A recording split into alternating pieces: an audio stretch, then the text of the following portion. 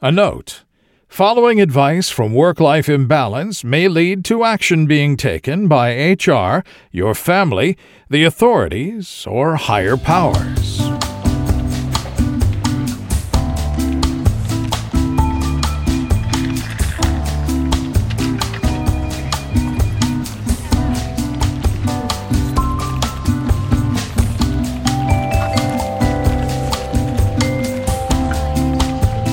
Welcome to Work-Life Imbalance, an advice show focusing on workplace and lifestyle issues. Any resemblance to actual advice, living or dead, or actual wisdom is purely coincidental. I'm your monstrous manager, Frank Eastman. And I'm your lovable office companion, Derek Lewis. Today, we'll be discussing working after hours in the deep dive before we answer an audience question and an issue from the internet. But first, time for the daily stand-up. I'm ready for it, Frank. So, Derek, on Sunday, I did something that I've never done before.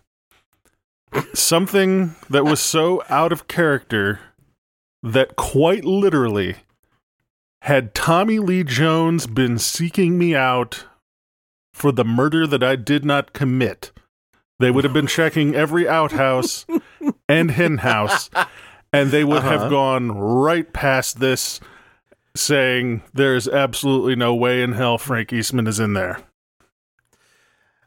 Was it the gym? No. I'm sorry. That seems rude after the fact. Fuck you, too. You can go to hell. All right. So we have gym. We have church. You're closer than you would think. Okay. All right. I don't know what else I could get that was close to church but not church. So go ahead and spill the beans. Where were you, Frank? A Christian comedy tour. A Christian comedy tour. Oh, yes. My God. Okay. Like, oh. At so the Christian school. Wow. Okay. So, like, are these recent comedy folks? Or are these older comedians? No. They're all, I would say, 20s to, mid to late 30s. Wow. Hotly popular YouTube personalities. Christian comedians that are hot YouTube personalities. Yeah, I know. I'm surprised too. Those are not words that I expected to go together. I guess, yeah. Because, I mean, the thing is, like, it's kind of like the vegan craze. Like, and I am a former, like, Southern Baptist, like, Christian camp kid, so like this is coming from a place of experience. Just like the vegans, the Christians have a Christian version of everything. So I've come to understand that. Like I have not witnessed it because this is not how I grew up. Right. But yeah, I didn't realize the depth to which there was just a Christian whatever. Like Christian rap that was being played. Yeah. Oh God. KJ52. God, what is the old guy? I think his name might have been T-Bone or something from way back in the day. There are tons of them, and they're all escaping me. But I could probably, if you gave me enough time, I could probably name like 5 or 6 Christian rap groups.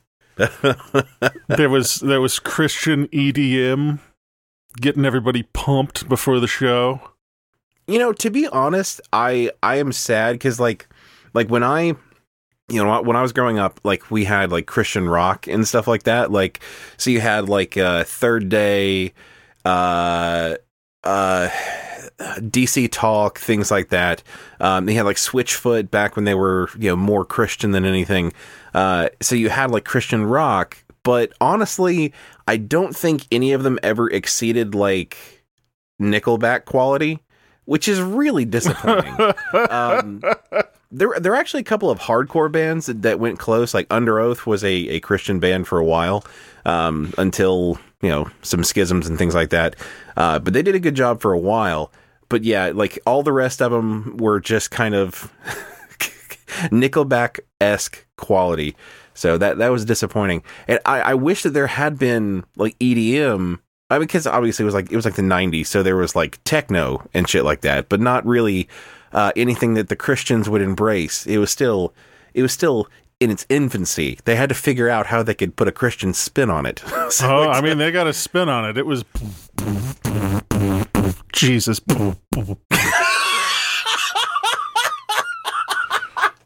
It's like I was there.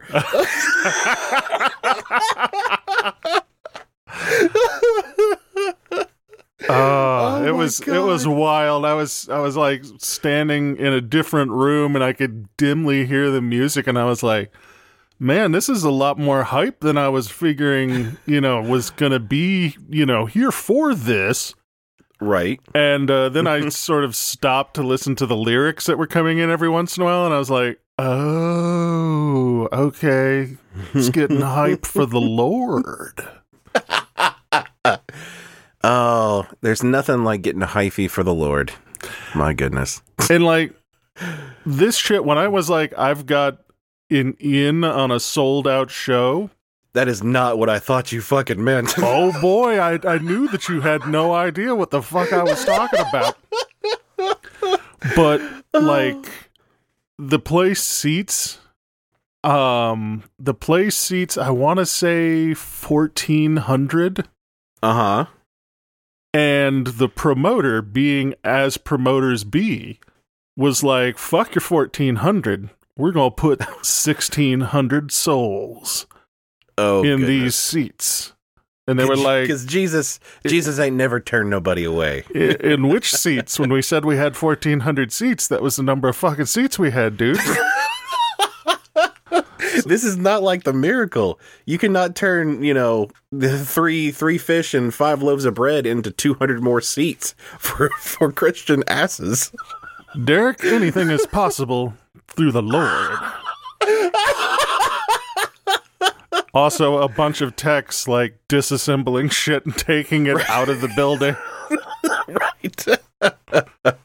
Oh, just moving like flat table space and putting in like foldable chairs and shit like that. I mean, there was legit like some back protocols for where are we going to put the people who might need the handicap seating when we have given away the handicap seating to all the non-handicap people that are going to show up. Right. So it was lit. It was. Oh God. Okay. They were all real excited. How was the comedy? If completely just unbiased opinion, how was the comedy? It was a valuable experience, Derek. I'll note you didn't say good, so we'll continue on from there. No, I mean, some of it was good. Some of it, elicited from me a hearty chuckle, a chortle here and there. Some of it was like the straight up old bullshit that I was expecting. When there's like a 32-year-old, they're like, millennials, how about them? No. Like he had this whole fellow running bit like, of shit. Well, no, it was not even fellow kids. He's just like, millennials ain't real men. And I'm like, let me do the math here. I am pretty sure you're a millennial. Right. But it was all one of those things like, I'm going to take the piss out of millennials, get a good number of chuckles from the 50 to 60 crowd that is in fairly high proportion in the audience. Right.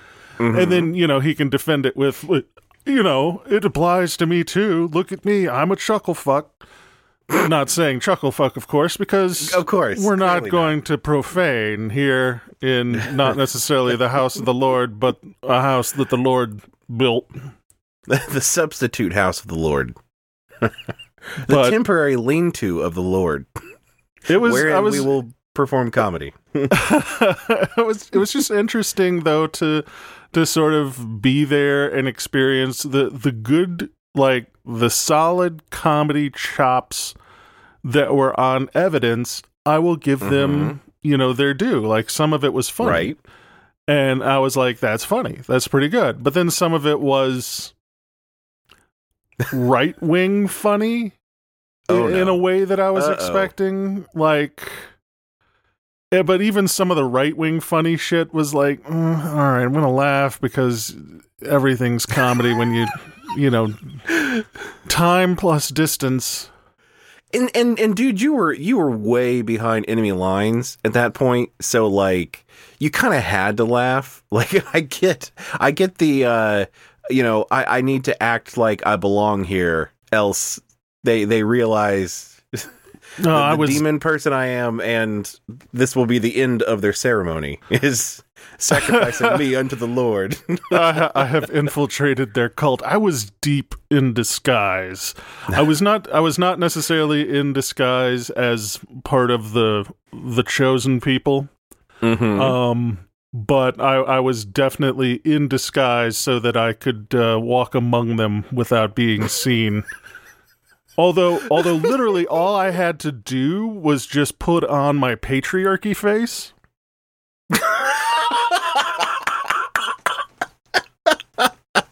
Like, no, legit. Tall, white, beard, going gray. I could have done anything I wanted anywhere in the building, right. And everyone would have been like, well, obviously he knows what he's doing.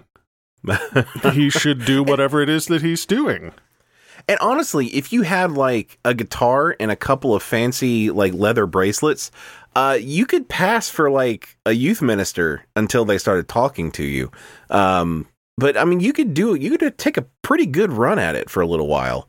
Because I mean, I had some youth ministers back in the day that were very much so like trying to toe the line between like secular and what the Christians in my church would be down for. And they had some mixture of like shaved and or spiked hair, goatees. Like honestly, I'm thinking about it more, and I think the Nickelback comparison is even better than I thought. Because like if you expand like Nickelback out to like other bands that are like similar in nature, I think you cover pretty much all of the appearances that a youth minister could have. And I think you fall into one of those.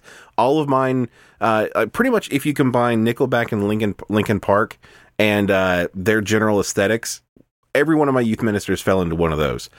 Maybe I'm onto something. Maybe I can start doing this. I'll be like, hey guys, has the Lord slid up in your DMs lately? Oh my God. Oh, my skin is crawling. Oh, God. Yeah. And Frank, look, I think you can do better, Frank. Just being honest. I'm sitting over here trying to figure out how I can use the eggplant emoji for God.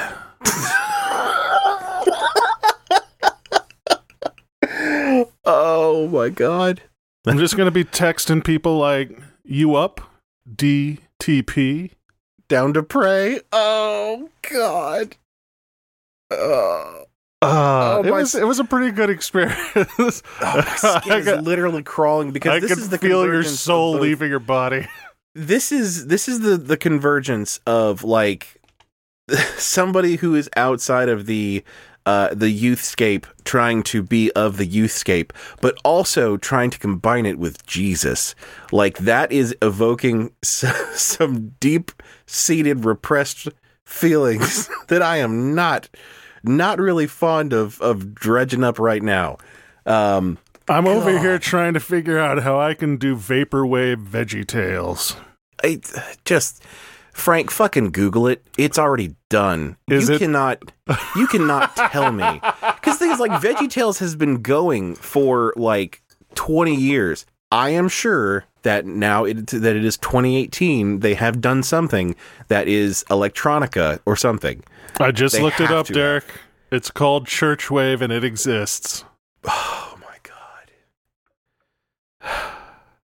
I don't know whether to feel validated or depressed. This is the best thing. I don't know. I mean, I'm going to go look it up later just to see, because like I have such like a deep backlog of like a deep store of like old Christian songs that I still remember. And I will be able to be a wonderful litmus test to whether or not it has improved over the years. Because the thing is, like, I know that some of the comedians that do Christian stuff, some of the musicians that do Christian stuff are legitimately good at what they do. The problem is that once you slap the Christianity part to it, there's something about it that makes people forget how to do it well. Like, getting your message across is one thing, but like just the fact that it becomes, it has this extra tag of Christian on it, it automatically makes people forget how to do the thing they knew how to do. Like that is what I think is truly weird about it. And it's not funny. It's just like, that is something that has bugged me for 25 years. Like, why is that way? Like, I don't understand. It sucks all the authenticity out of it. Yeah, I mean, you're absolutely right. Most of it's just performative. And when people are going through the motions in a performative manner, the soul gets lost, which, if you think about it contextually,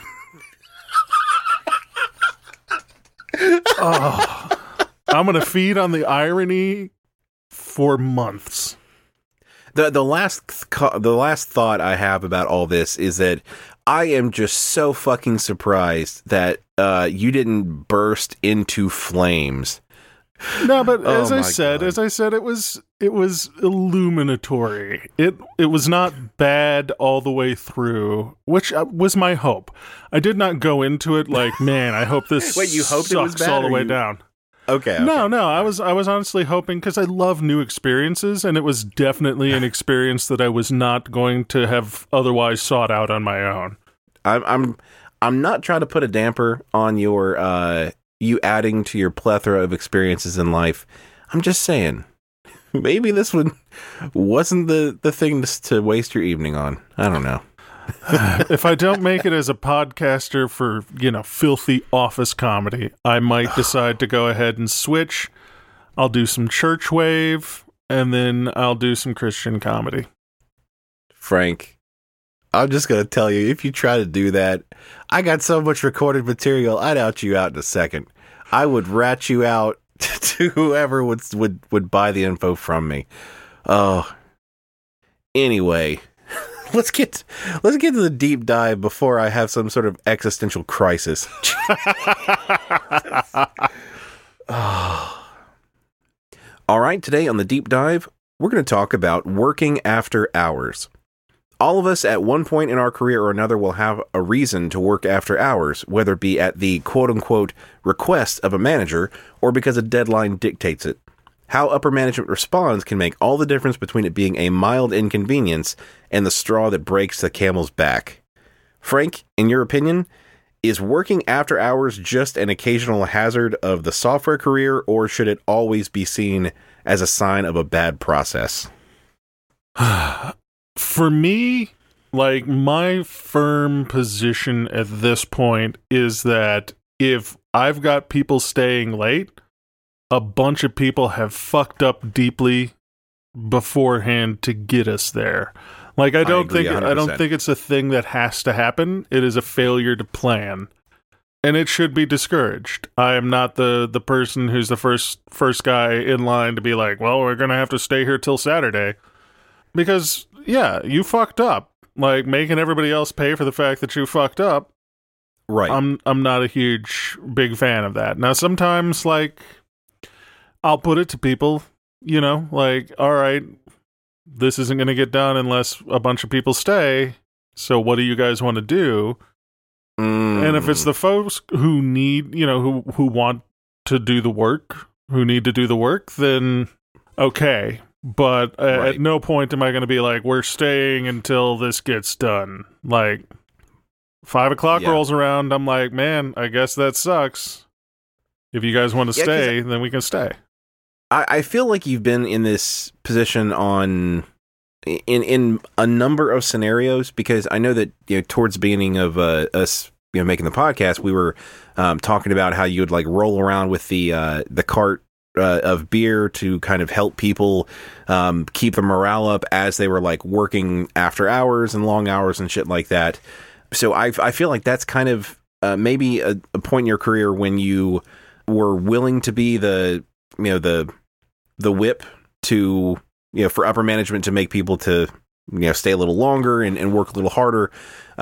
Whereas, you know, in the past few years, I feel you kind of made a shift to possibly, you know, instead of letting that behavior continue, pushing back on it in order to correct the behavior. Does that sound like a pretty decent summary of your trajectory through it? I mean, as I climb up, I'm put more and more in a position where I can help prevent these sort of things. I've never been like an advocate or like, and for all that I seem to be the enforcer and sometimes have to be the enforcer, as far as shit like that goes, I was never the enforcer. Like early on in my career, when I worked for some deeply dysfunctional organizations where shit like this happened all the time, if my team had to stay late to get some bullshit done and there was literally absolutely nothing I could do to assist, I would still stay. I would be ordering dinner. I would be bringing around the beer cart. I would be going and rifling through, you know, the cabinets in the back of the office somewhere that I knew where the drinks were kept, and then I'd be bringing shit forward. Right. You know, like, if I could help, even in those small, stupid ways, even if just, you know, being there, not having anything to do, but just physically being present and being like, all right, you guys have to stay, I'm going to stay. Right. And to be honest, like, that makes a much larger difference than one might think. Because I've been on, you know, for half of my career, I've been you know, just a software developer. The other half, I was a manager. And, you know, the first like 3 or 4 years where I was, you know, just a lowly developer that kind of got shit on from time to time because of, you know, bad commitments or bad planning or something like that. And we had to stay late or work overtime. And I was always salaried, so I didn't ever actually get overtime pay. It was just overtime work. You know, I had multiple instances where my manager would say, okay, we have to get this done. It's 5 o'clock. I'll see y'all tomorrow. Leaving us to work late into the night. And I've also had a couple of instances where it's like, okay, we absolutely have to get this done because of something that's out of our control. Me as your manager, I'm going to stay and either like you did, like provide concessions, and, you know, make runs to the vending machine, or just literally stay because you're being asked to do it. I'm going to stay too. Now, you know, as I said, the farther I get up organizationally speaking, the more that I can fight against this kind of thing. And sometimes I have gone home, but that's when, like, my position has been, fuck this. Like, we don't need to stay late. I'm not going to stay late. And what you guys decide to do is on you. Right. Then I will go home, and that's more like, again, that's, to me, to some extent, that's me providing leadership, strangely enough. Like, and providing an out. Yeah, like, I'm willing to take it on for the team, that if everybody on the team wants to go the fuck home because, you know, this emergency was not their problem, and it's especially when it's not an emergency, when it's like, oh, we promised somebody something that we shouldn't have promised for an internal, you know, client or something, so we're going to piss off one of the VPs, and my position on it is, that's real sad. Right. How he's going to be real sad about that, but the fact that you promised some shit that you couldn't deliver makes not no my difference. problem. Yep. And so I'm the one willing to go home at that point. And if there's 3 people who are like, no, we'll stay and we'll make sure that this gets done. So this guy who doesn't really give a fuck is going to still not give a fuck tomorrow. Yeah. There is a fine line to walk on that because like you said, like if you encourage people from a leadership position, it's like, okay, we are all going home. We are not on the hook for this. We don't need to break our backs to do this. If you say that to your people and, some of your people are of the type that it doesn't matter like day or night, they're going to work to get it done. Yeah. Sometimes you're just going to end up with that person who, they're going to complain about the after hours work that comes up constantly. Right. But they're also the first person to like give in to any slight demand that comes in from management. and it Right. becomes obvious, that it's like, this guy gets off on, coming in, riding to the rescue sort of at the last second. It's like, oh, tell me again how you want me to work after hours. Oh, sorry, that was inappropriate. I just... It's just you see a lot of guys like that they, like you said, it's weird. Like they bitch about all the time that they have to work after hours, but they will be the first ones to speak up and say, I will do this. I'll be the one to tackle this and stay late. So they just kind of create their own misery that they can then be miserable about, and it continues to fuel whatever fire is burning deep in their loins. So more power to them. Okay, so we know that some people are just going to work after hours no matter what. So let me ask this. When it does start to affect morale, obviously do whatever you can to prevent it from happening by communicating better with upper management, determining if there's a problem with upper management that's keeping plans from panning out correctly, work on your process, things like that. But if something happens and you absolutely have to work after hours and it's tanking morale, what can be done to make amends to the affected employees? I mean, like, not the best, but as I said before, I've literally just plied everybody with alcohol. Right. It's a lot easier for everybody to stay late when it becomes a drinking party, and then your job sort of as the project manager is on the DL trying to maintain that equilibrium between successful coding and people are getting hammered on work time. Right. You have to start weighing that balance of okay, Jimmy, he's had 2 pours of whiskey. Let's switch him out with a 4% lager. Karen over there, she's been going on the Yuengling. She could probably turn it up a little bit more, so let's switch her to a high gravity beer. So you go and you keep track of how much buzz people have got going on and keep it within a certain boundary. Who knew that being a project manager and being a bartender were sometimes the same thing? What was the most creative way that you have seen a boss make up for people working so much after hours? The thing is, it usually wasn't creative. Like, high enough up boss doesn't give a fuck. No, in not at the all. kind of dysfunctional organization that involves people working late a lot. What I would see is the people who knew where the wheels got greased. Uh-huh. They would recompense things when people pulled their asses out of the fire. So it's like, the VP or whatever, he doesn't give a shit. He's like, you need to deliver it because you told me it was going to be Tuesday.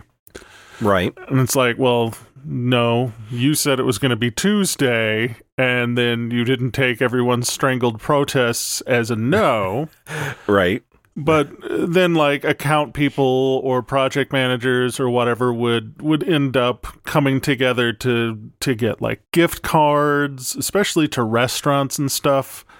Those usually went over well.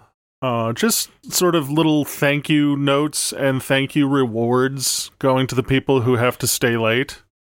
Honestly, that was probably going to be mine too, because I don't think I've had a whole lot of like super creative ways of people making up for working after hours. but the one that kind of stood out to me is that, we were a team of production support engineers. Like, essentially, if things started going to shit, we would be all hands on deck as long as it took to get things fixed. If it was a data problem, it could be well into the night when it was fixed. Well, we had one, week where we essentially had it was a mixture of a bug bash and just having to fix a lot of stuff that had broken down. And so we were staying late into the night. I think from a normal 40-hour work week, that would turn into like a 60-hour plus work week. So, I mean, we were all really tired. So on Friday for lunch, essentially our boss took us out to, I'm sure lots of people know what the Cheesecake Factory is. It was probably the nicest, one of the nicest places in the area, which is, I mean, that's saying something, I guess.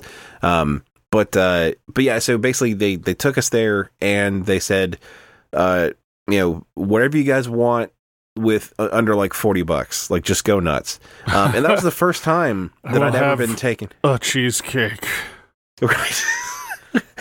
I think for that much, I was able to get a 12-ounce ribeye. I was able to get split, some of us pitched in together collectively to get like a couple of really kick-ass appetizers and stuff like that. Got a piece of cheesecake. And this was like right out of college. Like this is my second job technically. But it's the first one that I didn't have while I was in college. So it really felt like a big boy thing where it's like, oh man, my boss is telling me to just like go nuts because we did something good. Like, I will say, like, I have never had a steak taste that good because it was... Because you worked for it, Derek. I know that sounds cheesy and stupid, but yes, like for the first time in my life, I was like, wow, we as a team made this happen and we just, now we're out reaping the rewards of it. It's not much, like, I mean, we probably saved them like hundreds of thousands of dollars. So $40 and get you $40 worth of Cheesecake Factory. Right. So I'm not saying that it was quite comparable, but at the time it made up for that week of hell. I will say it takes a lot more than that nowadays. Oh my God. If you make me work 60-hour work weeks, Jesus Christ, you better have something expensive in your back pocket. Oh man. $60 at Cheesecake Factory. I would say if they were willing to take us to Ruth's Chris or something where like we can expect like $120 per person, then I might be okay with that. But until then, the same place, because that's kind of a common thing. So I have been to one of those high-end steak places like that. The Chop House, as they call it. And I remember walking in, and I was looking at the menu, and there was an appetizer that was called like the Tower of Seafood, and it was $90. Oh, you can't not get that. Well, and I was sitting there looking at it because I wasn't the person in charge of ordering. This was very early on in my career, and I opened up the menu, and that was the first thing I looked at, and that was when I knew that, on my fresh out of college budget, that I was in a place that I should not be. It was one of those... It was one of those things where I was new enough that I was like, to the person next to me, kind of going... So they're picking up this check, right? Because you had to make sure. I had to make sure. You did. I had to make sure because I was like, I don't know if I can afford a glass of water. Even if they have to go give me some tap water, I think it will cost too much. Like, and I looked at like this. How much $90 for the toilet water? How much for your from the bathroom tap? And my thinking was, I looked at this appetizer, and to me, this appetizer represented like ridiculous over expenditure. Like, I was Absolutely. like, who the fuck is going to Affluence. get something called the Tower of Seafood for $90 fucking dollars? And then the guy that we were there with was like, I think we'll start with the Tower of Seafood. Answered your own fucking question. And I was like, oh God, this is going to be an uncomfortable meal for me. Isn't that just terrifying to like sit down? I forget where I was. I went to a convention with a bunch of like people that were way out of my league as far as like money that they brought in, and to sit down and for them to like look at the menu and not bat an eye, and for me to like look at the menu and have to calculate like whether or not I would have enough money to get home. Like that is a terrifying place to be. I can have one appetizer and the tap water from the bathroom, and I might still be able to make rent this month, but I'm definitely walking home. That is one thing that is for sure. The I am sky selling a fucking kidney in the parking lot. airplanes are not in my future for the trip home. Oh God. All right, you want to hit a question from the audience? Yeah, let's hit an audience question. What do you do with those assholes that spend what seems like all day riding up and down the elevator, practicing their elevator pitch? Come on, guys. Some of us don't want to take 6 flights of stairs to avoid an awkward encounter. Sent in by Mischief in Montpellier. Oh my goodness. I haven't worked in a whole lot of like advertising firms or places where this happens a lot, but it has happened a couple of times. That is so fucking uncomfortable. Frank, I'll let you start because you did work in an ad agency. You have to have a good story about this one.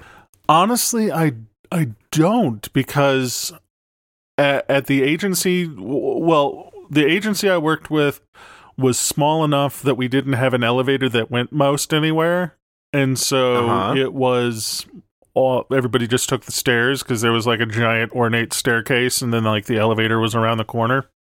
Right. So it wasn't a big office building where, you could trap people for 30 to 40 seconds while you're practicing your elevator pitch. Yeah, and we don't have a whole lot of buildings in the area that are more than like 4 or 5 stories tall. So it's not like, we work in these skyscrapers that are like 20, 30 stories. So that makes a big difference in how long they can corner you. Yeah, our current office has problems with the elevators. Like, they keep breaking down. So I could see someone doing this to like people they get stuck in the elevator with. Right. But I'm pretty sure that is a legal defense for murder. Absolutely. And I am actually surprised that I have a better story than you. That in the current office that we work at, which is, about 4 floors, so not terribly tall. I can't really recall having, because honestly, I don't look like the type of person you would make an elevator pitch to. Like, I don't look like I control money or anything. So like, do I why look would you like give... I make decisions? Right. I mean, exactly. Like, do I look like I make decisions? And for a lot of my career, I don't think I have. But, I've been upping my game in the last few months, getting, better haircut, putting more work into my clothes, to my, dress shirts and things like that, being much more festive and kind of preening a little more than I normally would. And about like a month ago or so, there was this woman that was standing outside the building when I was walking into work. And so I kind of, nodded to her, just walked past her, just said hello, just like I do to everybody. And she started kind of matching pace with me as we were walking towards the elevator. And I'm like, okay, like, because I mean, she was standing outside. Like, she was not like walking in at the same time I was. She was standing outside. And so she stops me for a second as we're about to get on the elevator, and she's like, which company do you work for? And I said, I work for this company. And she's like, do you know who does their vending machines? And I'm like, well, no, I'm not really sure. You can go to the 4th floor and we can talk to them. And, she was like, do you like good snacks and stuff like that? So she's trying to make this elevator pitch to me. And I take her up to the 4th floor to pass her off to somebody else. And so I realized we talked about it for a little bit longer. I passed her off to the person at the front desk, went back to my desk, and a good 5 minutes later, it hits me. She preyed upon me because I'm a fat guy who knows about the snack machines. You look a likely mark.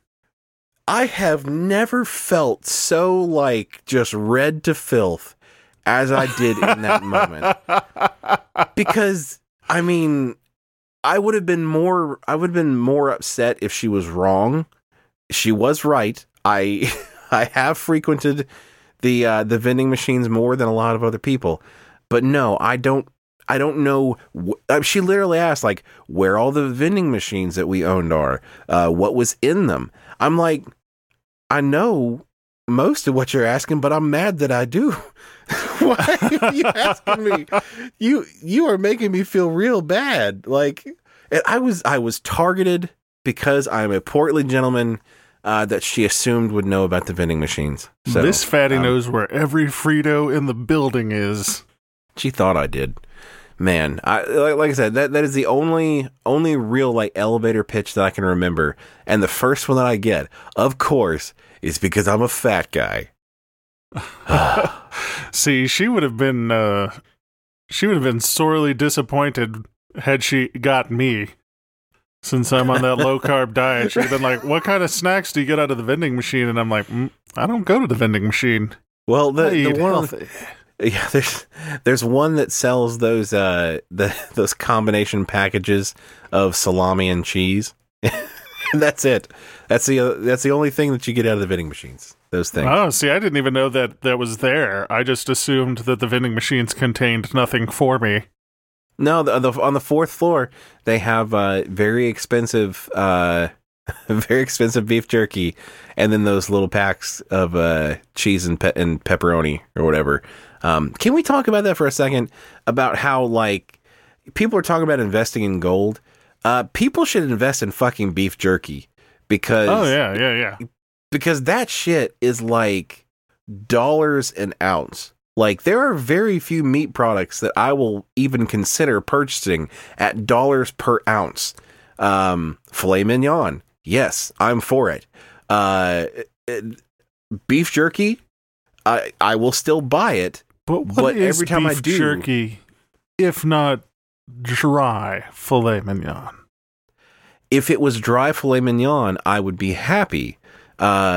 But it is not. It is dried shoulder roast and shit like that. Monsieur Jacques Link has the steak nuggets. Oh, his definition of steak is very loose. I feel I've gotten us off topic, and I'm sorry.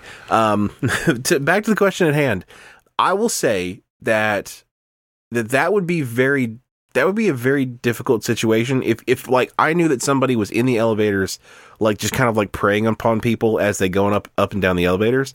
The question asker said, forcing everybody to take the stairs. I don't think they understand how much I hate the stairs. So I'll put up with a lot. Unless that person was physically assaulting me every time I got on the elevator, I'd still go on the elevator. To be honest. See, I think the reason that I've gotten away with this is that some people have resting bitch face and I have foad face. Foad face? Fuck off and die. And it is strong enough that I don't even recognize exactly how many people I'm repulsing. Because I think it's significant. Yeah, quite a few people. And I don't notice how many people are just bouncing off. They'll be like, "Sir," and then I just keep moving. It does not even sort of hit me. But one of Right. the things that I'm thinking is Derek, let's twist this question slightly. Okay. We have a podcast. Uh-huh. You know what we haven't perfected? The pitch. Our elevator pitch. Right. And so that means we can start perfecting our elevator pitch. I never thought about just pinning poor random saps in the elevator and trying to give them the elevator pitch for the podcast. See, I feel that that's a little bit predatory to do it in the building in which you work. I feel you would have to go to like a competitor or somewhere else that people don't know you.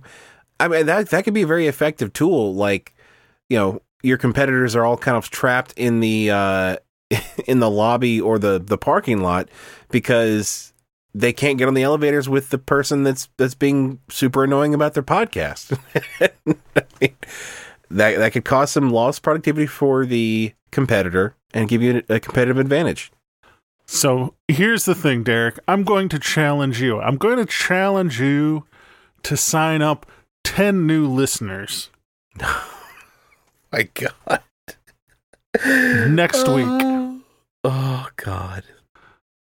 And if you do it, you know what'll happen, Derek? You'll get this set of brand new steak knives. You're going to have to sweeten the pot a little bit. I got a lot of fucking steak knives already. And coffee. Coffee's for closers.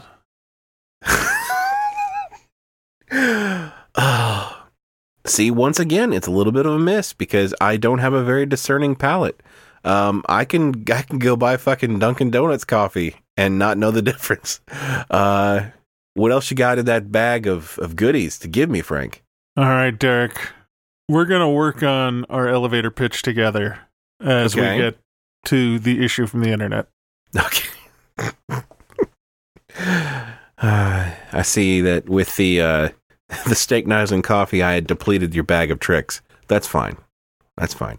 I know we don't have too many Patreon supporters, so they can't fund lucrative rewards. Yeah, it was not new steak knives. It was a busted ass like old set of steak knives that I got. You bought a new around. set. Yeah, you bought a new set and you had to get rid of the old set and figured this is a good place to put them. And it wasn't any like new coffee. It was like I got 24 used Keurig K-cups. Medium or dark roast? All right. This issue from the internet is titled Offensive Language / Behavior from Coworker in Online Game by Philip F. Philip says, oh God, I just realized how close that sounds to like polyp. That's gross. Continuing on. Oh no. I am a fresh out of college student and a huge gamer. I recently got a job towards the end of this summer and met my team, which consists of a number of people who are in their late 50s. I'm a huge gamer. I just go home after work and play online games or watch people play. I decided to play this one particular game and watch a stream of it at the same time. They're gloating a little bit here. I have 2 monitors and only really pay attention when I am in queue. As I am searching for streams to view, I end up finding the most senior member of my team streaming. His stream is one of those streams where you can see the person in addition to the game. Of course, being the idiot I am, I track his game down and join it. I then proceed to single him out and destroy him in the game, since I am a lot better than he is. Each time he gets more visibly mad, which causes me to continue until he starts a very specific, sexist, and racial rant against me based on my username. What I thought was harmless fun ended up showing me his true colors. I'll end up seeing him this coming Monday, and would like to know if I should let HR know about this story, or tell him that I found his behavior extremely offensive, though I won't say it was me who did that to him. So here's my thing. Uh-huh. I'm so mad, Derek. I know there's a lot of stuff in here that can make one mad. I mean, So you have to be... bullshit begot of trolling asshole. Uh-huh. Like, I am so in agreement on this. Like, okay, if this guy goes into a sexist, racist rant on Twitch, yeah, he should probably be fired.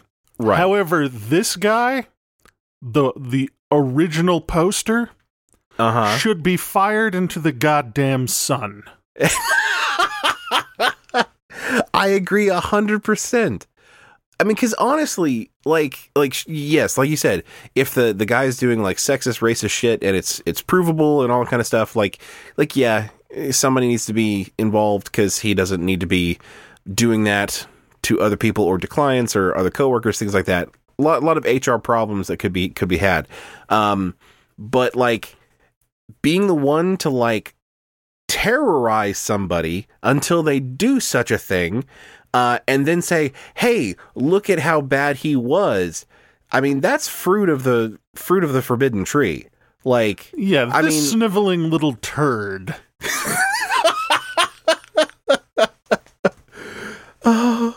Like this is like so many levels of bad. And I did not mean, because I know last week we had a question where we kind of shit on the question asker for being a turd. I didn't necessarily mean to make it 2 in a row, but I read this one and I knew we had to talk about it. No, I mean, I hope this little fucker listens to the podcast. I'll go back to the forum I found it in and leave a link to it and a timestamp so we can see exactly what we think about it. Because there's a special place in hell for people that just target somebody and just try to destroy them. Like there is nothing positive to be had at all from that. Well, I mean, trolling culture on the whole is like one of the most reprehensible elements of human psychology. I agree wholeheartedly. Period. Absolutely. It is bred entirely by people feeling that there's no consequence to their actions. Right. And so they do these, mean-spirited and unhelpful things specifically to try and get a dark emotional response out of people to make themselves feel better about their shitty lives. Right. And the internet made it much easier, like not just for video game trolling, but online, forum trolling, Reddit trolling, in anywhere that people can have any degree of anonymity. They're going to be dicks, and that's just how it is. Like I'm sure that long before the internet was born, you had like some suggestion boxes where people could leave anonymous comments at like a department store, and somebody put in like Janice is a bitch and just put it in there so that when Janice or somebody would read it, then they would get the satisfaction of having ruined someone else's day. Yeah, but back in the day, those things weren't necessarily opened up so that Janice had to be the person to read it out loud that is also true. In public and respond to it within full view of everyone that works with them. Like it is a specific thing of the internet where people do this kind of shit to each other so that other people can see the reaction. Like that's the whole point. Right. It's voyeurism. Yeah. I don't know. At the end of the day, like the poster can go to hell. I agree wholeheartedly. Because the thing is like I don't want to like get completely exhaustive about this guy's sins, but like, I mean, first of all, he sees one of his teammates, an older guy, like he said that people in their late 50s, an older guy who is streaming, which good for fucking him. Like anybody who like has an interest in streaming and wants to do it, and they are like, they're good people. Like, yeah, more power to you. Like, even if you only get like 10 people watching you, like that's fine. Like that's cool. I support that. So this guy sees his elderly coworker streaming, having a good old time. I don't know if we want to call 55 elderly, Derek. I can late okay. I can see I can see the hill from where I'm at. As soon as I said the E word, I knew I was going to have to walk it back. For somebody in their 50s that is just enjoying a game and having fun, for him to just see that and say, you know what? This will not stand. I have to shit all over this beautiful thing. So he decided to ruin somebody's like public thing, like somebody, like if somebody was in the street playing a guitar and he walks up and takes a dump on their guitar, like that is basically what he's decided to do. Second of all, he stream snipes the guy. Like, what the fuck? Like, I guess if I were the streamer, I would be like proud that somebody stream sniped me, because I feel that that's like a badge of honor at some point. But like, decides to stream snipe the guy, which is for any reason never, just never good. Like, you're never doing anything productive by stream sniping somebody. And then he just like decides to, I don't know what game this was. Like, it probably can't be like League of Legends or something like that, because you can't really like try to get into somebody's game. But like, I don't know, maybe like Is it Call of Duty. Fortnite, Derek? Is it Fortnite? Everything's Fortnite these days. It doesn't say. But I figured that Fortnite would also be kind of difficult. I don't know what kind of servers they have for Fortnite, but this seems like something that's slightly more persistent. So maybe like Call of Duty or something like that. I don't know. But yeah, he just consistently shits on this guy and just does every level of trolling that he possibly can, and then has the gall to like be surprised when they go off in some sort of angry outburst. Of course, once again, sexist and racist stuff that comes out even in a fit of anger is not okay. But don't be surprised that they had a fit of anger, period. Like, yeah, if this guy is a poor enough decision maker that he's going to have that rant while he's literally being watched, right, then that's not good, and there should probably be consequences. I just think the original poster should not be privy to those consequences, because he will be sealed in a rocket streaking its way to the moon. I think that is the beginning and the end of that wonderful tale of us riding the wave of anger from let's shoot him into space all the way through all these other details back to let's just shoot the fucker into space. It's a beautiful, heartwarming journey, Frank. There are no winners, Derek. There are no winners. Let's punch the clock. If you'd like to send us a question to answer on air, please send them to questions@wlicast.com. If you want to connect with us, you can go to wlicast.com, where you can find all of our social media links and also links to our store, Patreon, and other ways you can support the show. A big thank you to our growing list of patrons on Patreon, the latest of which is Wiley Page. Thank you very much for your donation, and you're going to be getting a swag pack very soon, so look for that in the mail. You lovely people have pitched in to help us make the show bigger and better, and we thank you from the bottom of our hearts. And guys, there's nothing better for growing our audience than word of mouth, and that means if you like the show, share us with people you know and tell them all about us. Tell a friend, tell an enemy, tell a frenemy. This has been the Work-Life Imbalance Podcast. I'm Frank Eastman. And I'm Derek Lewis. And with that, I think we're going to have to transfer you. I wanted a Christian-based outro so bad. Or a Christian-based sign-off so bad. You could just start humming Creed songs. No, Creed was originally a band of Christians, not a Christian band. Alter Bridge, on the other hand, is a Christian band.